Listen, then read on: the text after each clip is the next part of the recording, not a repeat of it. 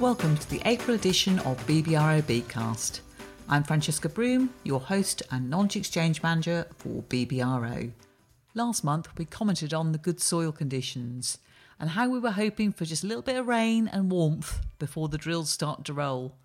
Well, we've had snow, sunshine and enough intermittent rain, but not quite in the right order to get out in the field.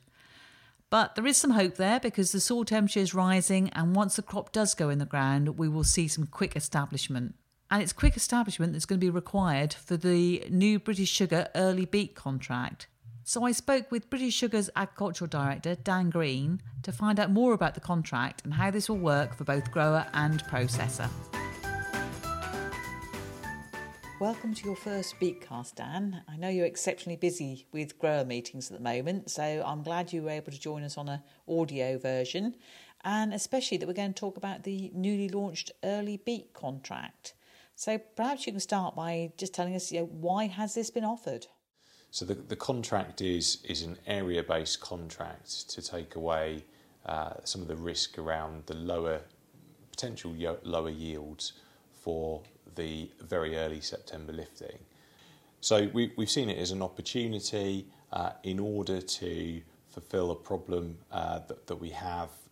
We've lost a proportion of this year's crop, unfortunately, and it was already a crop that had suffered with the drought back in the summer, particularly throughout the berry area. So we're down on the amount of sugar that we need to supply our customer base over this year through until mid-September, and we want to be able to supply our customers and retain our customer base. So it's important to us that we look at all of the opportunities that are available to us to ensure that we have the supply of sugar that we need, and also give growers an opportunity who may have suffered through this year with loss of crop due to the frost or the drought even. Obviously support that and support our growers, and that's very much what we want to do going forward in terms of offering these opportunities to them and supporting the industry. Yeah. But surely a short-term growing contract does carry some risks. As we recognise that growing a crop of beet and lifting it in that very early September period will come with a yield penalty.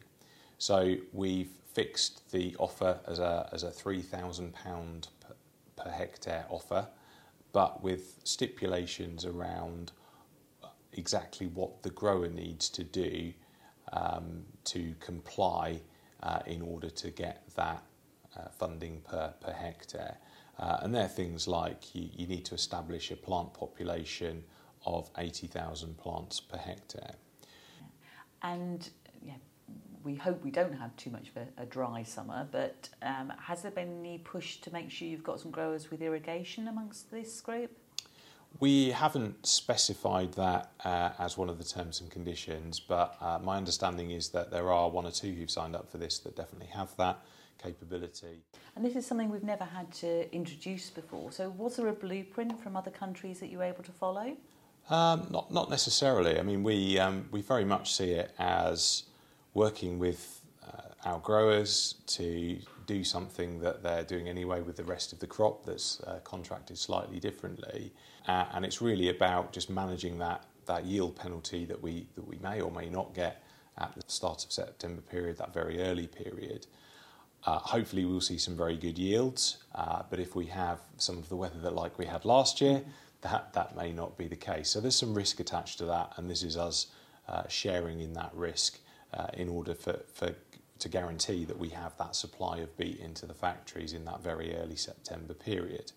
We do know that from the Beet Yield Challenge that BBRO ran previous years, certainly in 2017 when the conditions were right, then 72 tonnes a hectare was not out of the question. So it is doable. Absolutely, and I very much hope that we can do that again this year.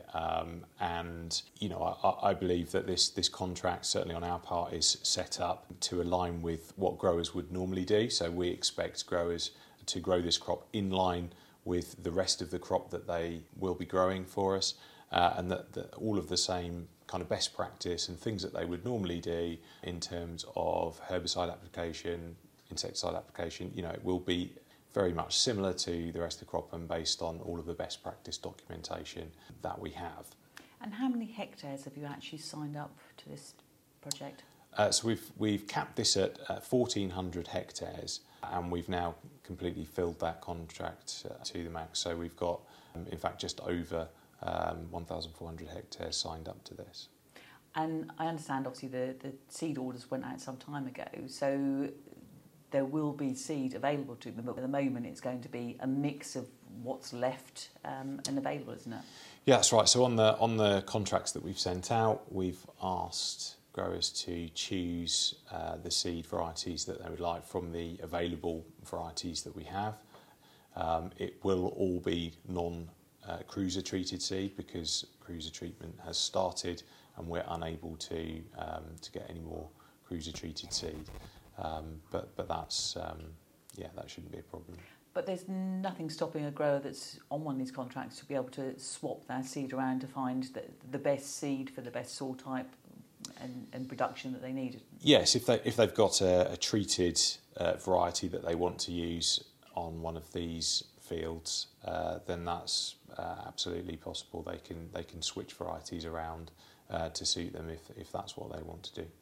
And do you know whether you've got a similar soil type for most of the growers, or is it a complete mix? It will be a mixture, so there's a slightly larger proportion of the area that is in around the berry factory.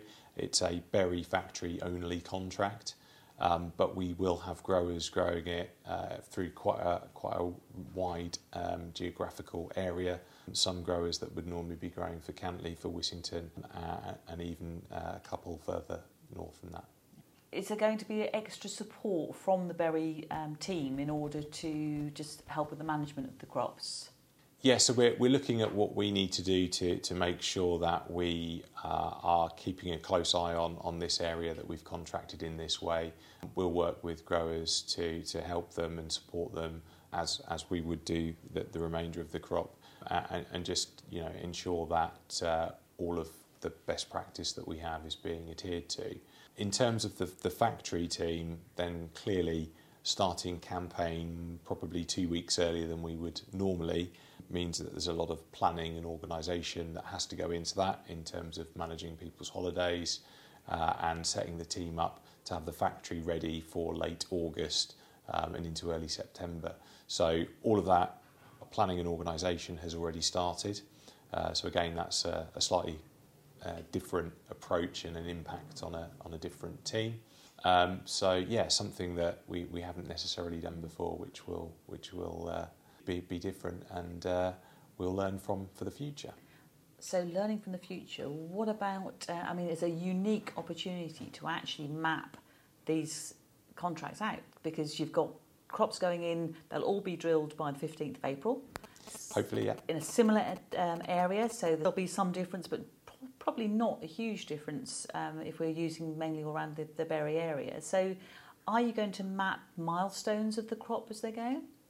I think that's something we probably haven't fully thought through and made plans for yet. But as you say, it does represent a unique opportunity. We will have some resource allocated to this particular crop, and there's an opportunity for us to collect a bit more data about it and maybe draw some conclusions from that, having harvested it all by a certain date, or at least that's the intention. Yeah. Obviously, if the conditions are completely unsuitable in certain areas at certain times, then we'll consider that when it comes to it on an as needs individual basis. But even if we don't quite reach your 72 tonne, the data that could be collected from there could be very valuable for the industry going forward, couldn't it? Absolutely, yeah. It's a unique response to a unique problem that we've had for certainly the first time in my 20 years in the industry. So I think that there will be those opportunities to continue to learn through that and see how we get on and use it to inform us of what we might do in the future. And it's obviously been very popular because it took less than a week to fill all the slots. Yeah, absolutely. We had really an overwhelming response in the first 48 hours that this was open, and easily filled the area that we had available within that time. And unfortunately, we've had some growers that we've had to let down and not offer them this contract because we've been so oversubscribed for it. So that's disappointing. It's been a very interesting response, and I think shows how attractive the offer was. Yeah, and I think everyone will be watching it very closely, because if it does do well and we can hit more than the 72 tonne a hectare, there'll be an awful lot of growers wondering if they can lift a little bit earlier in future years. So, we certainly would want to be supporting it with BBRO and helping growers to have attention to detail to try and hit those milestones and produce the best crop that they can. Yeah, I think it will be interesting for us, and we've got, obviously the yield is important to everybody at that time of the year. There may also be some challenges around harvesting conditions, harvesting contractor availability, haulage availability. So we want to ensure that the crop turns up when we want it to. Those growers that want to organise private arrangements and ensure that is managed by themselves have an obligation to ensure that it turns up then. If people want to use our beet delivery service for this, then they can get in touch with us, and we will aim to organise that in order to get the crop into the factory when we need it.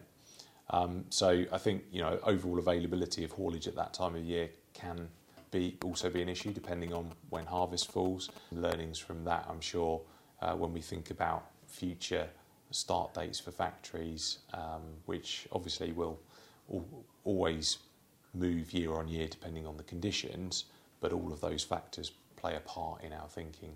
And assuming that we can lift in the time frame, the 4th or the 13th of September, once the factory's up and running, then you'll want the general commercial beet to be coming in as well, won't you? Yes, once we're open from the 4th to the 13th, we'll aim to get this contracted crop in during that period, and then run straight into normal processing, allowing people to deliver towards the back end of that period, beet on the standard 1 year contract and the other multi-year contracts. So obviously I know, Dan, you've got a really close working relationship with the NFU Sugar Board. When this idea was sort of being mooted around, did they have thoughts as well that supported you? Yeah, the NFU have been really supportive of this, and having made them aware of the kind of situation we were facing, and then kind of better understood what the crop damage was this year, the NFU team put forward a proposal, and then we kind of shaped that into something slightly different that reflects what we've got today. So it was a collaborative approach. We've worked through a lot of the detail, the terms and conditions together very quickly, and come up with something that I think is as simple as it can be for our growers in order to help them understand it and to get it out there quickly in order to meet the drilling window that's about to appear. Yeah, and you needed to be reactive because the industry has to meet its obligations, and also growers are very keen to see the sugar beet crop do well for this year, aren't they? Yeah, absolutely, and it wasn't just us considering what needs to happen agriculturally. We had to consider the factories, what maintenance we'd got planned, and how all of this was going to fit together for the business as a whole before we could go out with it. So you mentioned factories there. Why just berry factory? So we predominantly thought about berry because of the sugar that we want to flow through to Silver Spoon. That's where the Silver Spoon packaging plant is. But the other considerations were also around what maintenance activities and capital project plans we've got at each of the sites. So, for example, Wissington have a large-scale capital project involving putting an additional evaporator into its plant this year, which will mean that it's difficult to get all of that work done and the factory commissioned for the start of September. The factory won't be available until slightly later in September with all the work that we've got planned in. And I'm assuming that there's still work ongoing at Cantley at the moment. Yes, so following the issues we had at Cantley last campaign, there's a lot of work been going on to redesign the lime intake system, the limestone intake system, and that's all been done. And I was showing the NFU sugar team only yesterday the designs that we've had drawn up for that, and we've got some of the materials and things ordered for that, such that we can get it rebuilt in time for the campaign. Well, thank you ever so much for your time, Dan. It's been great to have a little chat with you, and we will watch this project very closely and hope all the best for it. Thank you very much. Good to talk to you. Well, let's hope the April showers are kind to us and the crop is soon underway, especially for those of you that are undertaking the early lifting contracts. And as we're now in April, it's worth noting that the 2024 recommended list has now been released. It can be viewed via the BBRO website. As usual, the varieties will be available to see at the BBRO demo farm sites later in the year. And for those who require basis points, the reference number for March is CP/12521/2223/K, and for April it is CP/12572/2223/K. I hope you've enjoyed this month's BeetCast, and thank you for listening.